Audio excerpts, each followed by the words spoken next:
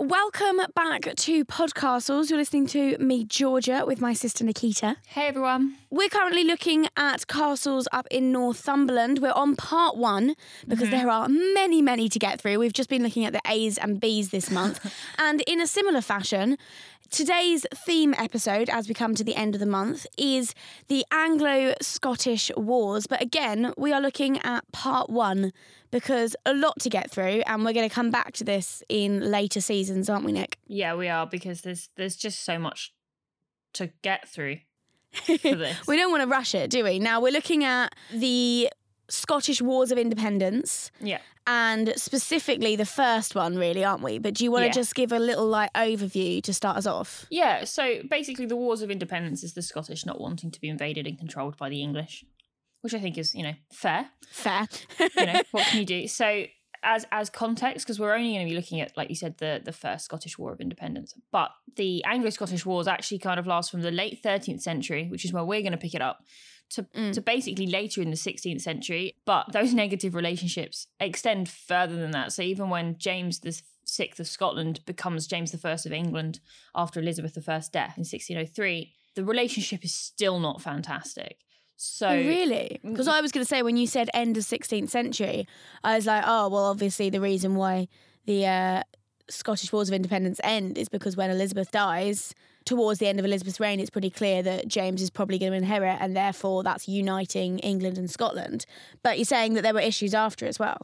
I mean, it does technically unite them because he's king of both, but there are still some significant issues. When you've got cultural clashes that go back to the 1200s, that's not going to be solved by one monarch becoming the ruler of both. They've got very different ruling strategies, haven't they? And politics and different religions and all sorts, yeah. Yeah, you've got, Scotland's much more... Scotland's Presbyterian, right? Yeah, the Kirk is a very hard... there's one very hard line of Protestantism, and you've got a very different approach to things in England. But in general, there's just there's a culture clash. There are some issues because the relationship goes back such a long way. But in this case, we'll look at that, Georgia, in possibly part 4 of Northumberland. Part 65 of Northumberland.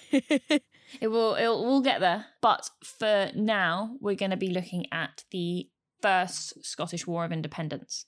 Right, so tell me about that. When does it start? So some more context. Okay. So Alexander III of Scotland, who's the ruler there at the time, dies in 1286 and doesn't really have an heir.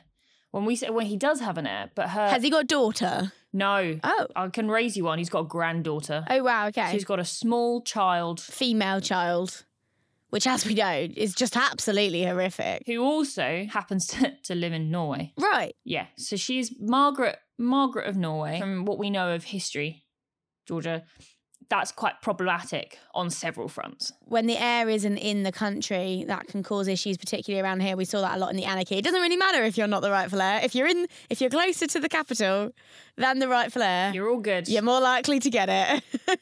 So Scotland actually has a very different approach to the Matilda Stephen thing, which I assume is what you're referring to there. So in 1290, it's decided by the Guardians of Scotland, which is a group that come together and they basically elect from the nobles. Okay. Advisors and protectors and... Well, no, they are kind of sorting out the situation in Scotland in the meantime. I read a really interesting article about how the problem with this is that instead of just having a monarch who is particularly good at putting down noble issues, this then allows a lot of the heavyweight nobles to have conflicting clashes of interest because what they want is to further their own interests. So this causes quite, but in general, this is how they're then deciding things. And they decide that Margaret, who is going to be the queen, that is decided she is the heir, she should marry Edward I's son. Of England. To have a good relationship with England. Yeah, Edward I is the king of England at the time. But maintain Scottish independence. It's all going to be fantastic, Georgia. Unite the families, okay. So problem solved. That's the end of the episode. All right, so what happens? Well, she dies on her way to Scotland. So there's, again, a power vacuum. That is so inconvenient. How selfish of her. I know. Poor girl. She's so young, under the age of 10. Oh, bless her. So this is, not going well. That's not great. So we've got a power vacuum. Yeah, so there's a power vacuum. The Guardians of Scotland are on it. I mean, that's such a great name, isn't it? I know, it's great. I love it. So the Guardians of Scotland, they get involved again, and they can't decide who is now the front runner for there's a lot of claimants to the throne. Right. So there's John Balliol is one of them, who we're going to hear about later, and then there's a member of the Bruce family. Ooh, I recognise that name. 1291, Edward comes up, and he goes, I will help. However, you've got to recognise me as like the Lord Paramount of Scotland, not one to pass up on some land, because Edward does become known as the Hammer of the Scots. Yes. He decides that this is a really good opportunity to get Scotland. So he makes them recognise him as the Lord Paramount of Scotland. He gives them 3 weeks, actually, but the nobles end up giving in because I think a lot of them have certain interest in England anyway. There's not a lot they can do. Edward starts to hold meetings at Berwick to decide who should be the next ruler, which is a bit The Apprentice, I guess. Ultimately, he decides on John Balliol. And John Balliol is made King of Scotland at the end of 1292, and he swears allegiance to Edward. So there is a King of Scotland, but they are... We've talked about this a little bit with some of the castles of Northumberland, because I know that some of this stuff happened, as you say, at like Berwick Castle and things like that. It's a complicated relationship. And then, so people in Scotland, obviously, like when we say people, we mainly mean the nobility, don't like how much John Balliol is bowing down to Edward I. Yeah. They don't like Edward's control. And so when Edward actually asks Balliol to, he says Balliol needs to raise an army to help him fight the French. The Scottish kind of make Balliol refuse. So Balliol says no. And actually in 1295, Balliol and the Scots let the French know about this impending attack and like everything that Edward had said was going to happen. And they actually sign a treaty with France. Is that the Old Alliance? Yeah, it becomes known as the Old Alliance, and it means that France and Scotland pledge to protect each other against the English. Which isn't good, because now you're in a sandwich and England is surrounded by people that are against them. Yeah, and when I was looking up the Old Alliance, because the Old Alliance has cropped up quite a lot in everything I've studied. I don't know about you, Georgia. Yeah, it goes a lot through like the Tudor history and stuff as well. Yeah, so it kind of fades apparently sort of towards the end of the late 1500s, because Scotland, like you said, becomes very Protestant. Obviously, France does not. But apparently, up until the early 1900s, people in Scotland could actually get French citizenship as a result of the alliance. Really? Which I didn't know, and I thought that was pretty cool. Were the people actually doing that? Or is that one of those laws that people forget to update them? Like some of the rules you find across America and across England as well, with just like I have no idea. Laws that were just never updated, which technically means someone could still be like hung for treason and things like that. I didn't know that, but yeah, it's I don't know if that's a specific example, but there are some really odd ones that I've seen that like you find and you're like, obviously no one would do that now, but technically it's still in the laws. But yeah, so that's the Old Alliance, and Edward doesn't like this, so he starts to put more troops on the Anglo-Scottish border, and because, well, as you would, getting a bit apprehensive. You would. So then get the Battle of Dunbar. So in 1296, which is really where the wars really begin, Edward sieges Berwick and then invades Scotland, and we have the Battle of Dunbar, which, to shortly summarise, Balliol loses, he cedes to Edward, and Edward's like, right, that kingship is coming back. You are not having that anymore. Okay, you're not king anymore. Apparently about 100 Scottish knights were captured.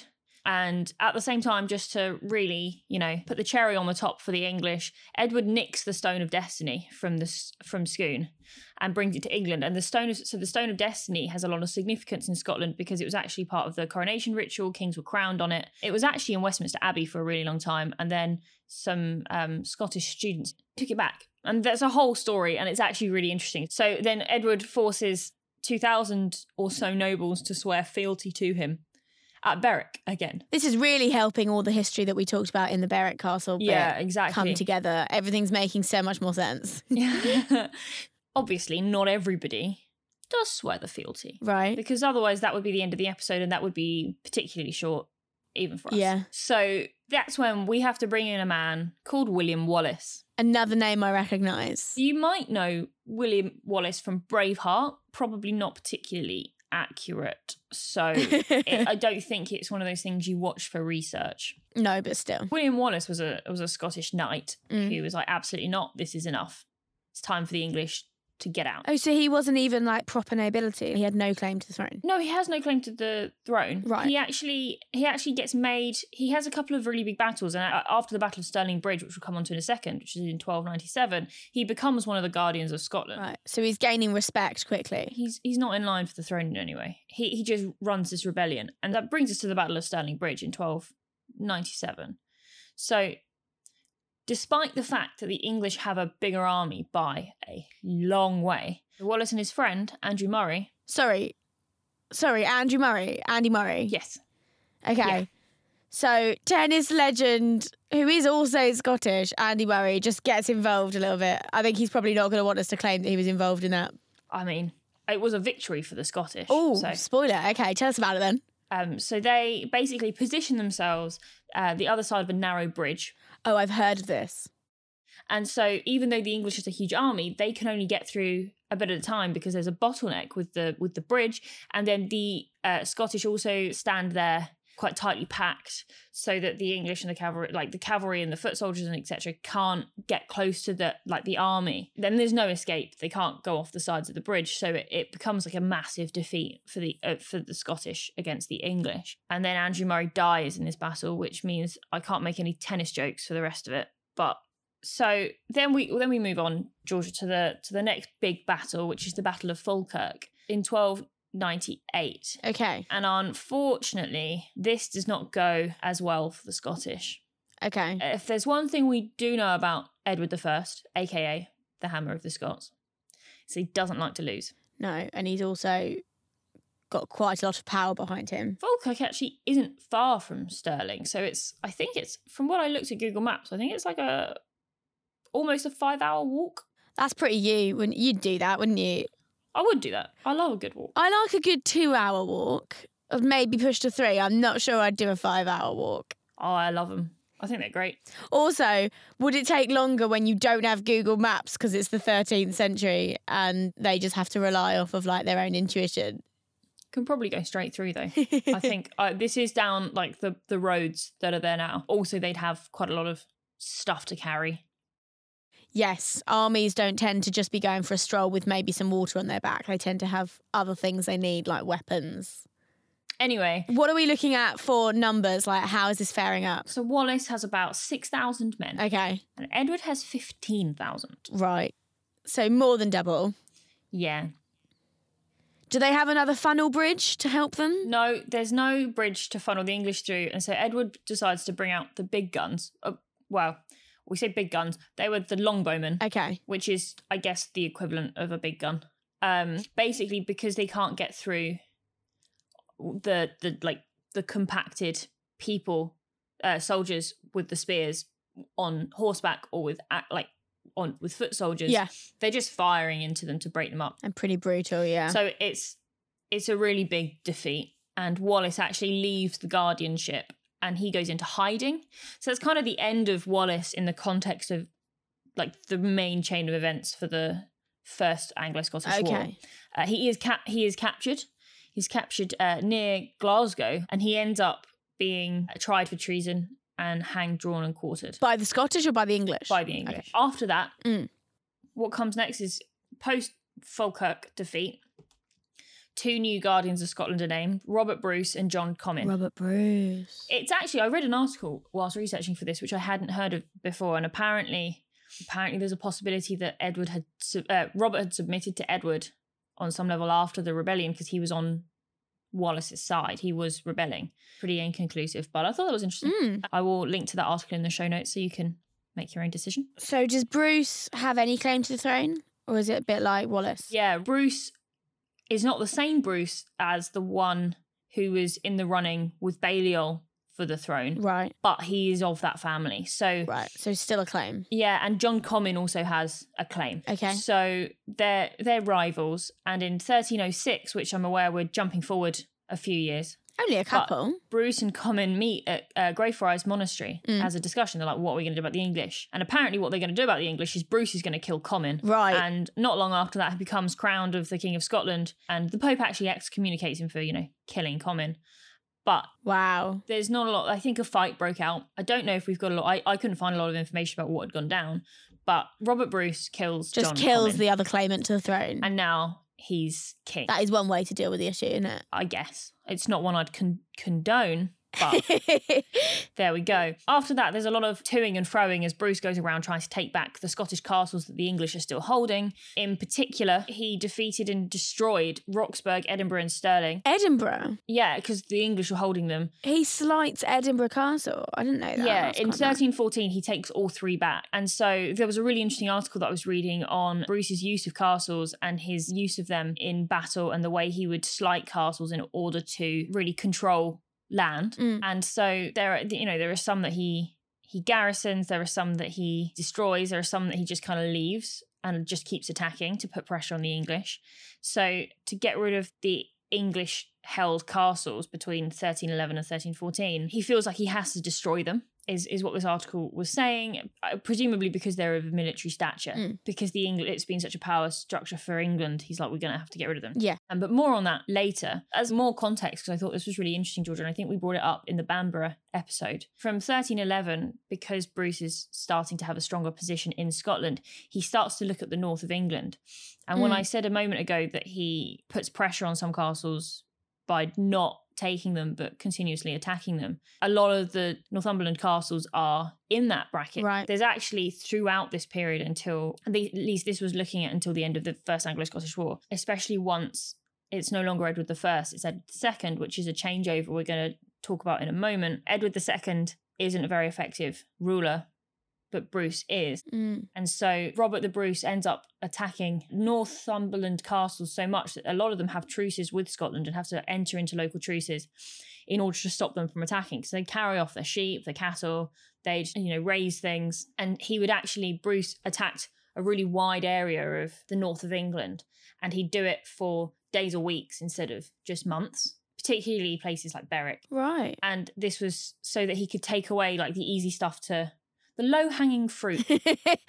It's an interesting tactic, yeah. Well, it's also, I think the article that I was reading was saying that it was like a steady income. And it's a really good way of... And that explains the Peel Towers and the fact that, whereas in other parts of the country, it's just major nobility that have proper castles, most just have manors. All the barons, anyone who's anyone, has proper defences and some form of way to hide, because clearly these raids are frequent. Yeah, and bringing it back to the other article that I was reading about his strategies with castles, these are the ones where he doesn't take them, but the political, because he sees them as political rather than military, right, in their importance. And so the pressure and the fear for the north of England is enough for him. So he's really, really strategic when it comes to castles, which I thought that's so was interesting. very relevant to us. But from these strategies into northern England, this is when in April 1322, Bamborough lands couldn't collect any rent.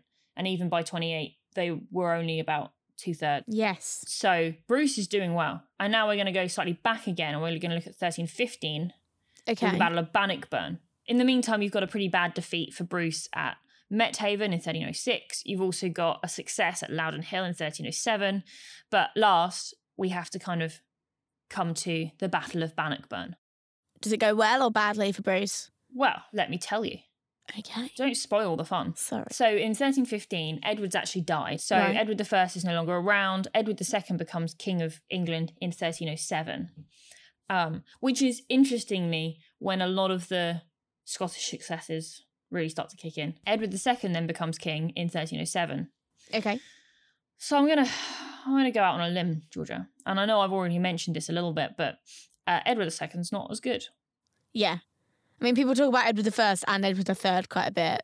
When you talk about like a watered down version of something, it's like the tea bag's not even been put in the cup. I mean, he gets replaced, doesn't he? There's a coup in the end. That's how bad Edward II is seen. He's deposed by his own wife. But his son is put on the throne. His son is put on the throne, and his son's a kid. So They'd rather a kid than Edward II. I think it might be that they'd rather the power they can control over the child. True, yes. Anyway, that's for another time. That's something I think we'll probably hear of later in the seasons. Anyway, Bruce has done a great job. Okay. Taking back the remaining castles. As context, in 1314, it's actually only Stirling and Berwick that the English still have. Okay. When we come to Bannockburn, Bruce is using the similar type formations that Wallace used at Stirling. He actually, because of the longbowmen, he hides the army in the woods so that they can't attack. And then they hold off until the English were in a great position, not for the English, obviously, for the Scottish. And then they come charging out. Right. So they learned from the time before. And so basically what had happened is Edward II had taken his army across a stream. They ended up on the wrong side of a very steep bank, so it was harder for them to get away. And so actually thousands of English died. Oh no, okay. So this was actually one of the most significant battles. So yeah, Bruce did really well. So Bruce doing well. The Scottish are really like getting themselves back to where they want to be. So then we're going to fast forward a few years and we're going to look at the Declaration of Arbroath. Okay, when was that? The Declaration of Arbroath, I hope I'm pronouncing that correctly, was the Declaration of Independence that the Scottish sent to Pope John the 22nd. It's a pretty significant document in terms of stating their claim in their own right. Apparently, it's partially the basis for the US Declaration of Independence. Oh, interesting. If any of our American listeners know, it would be great to find out more about that, because I think that's really interesting. Yeah. And eventually the Pope recognises Bruce as King of the Scots. Okay. Presumably de-excommunicated. Yeah, he excommunicated him originally. Okay. So then, there's more autonomy there.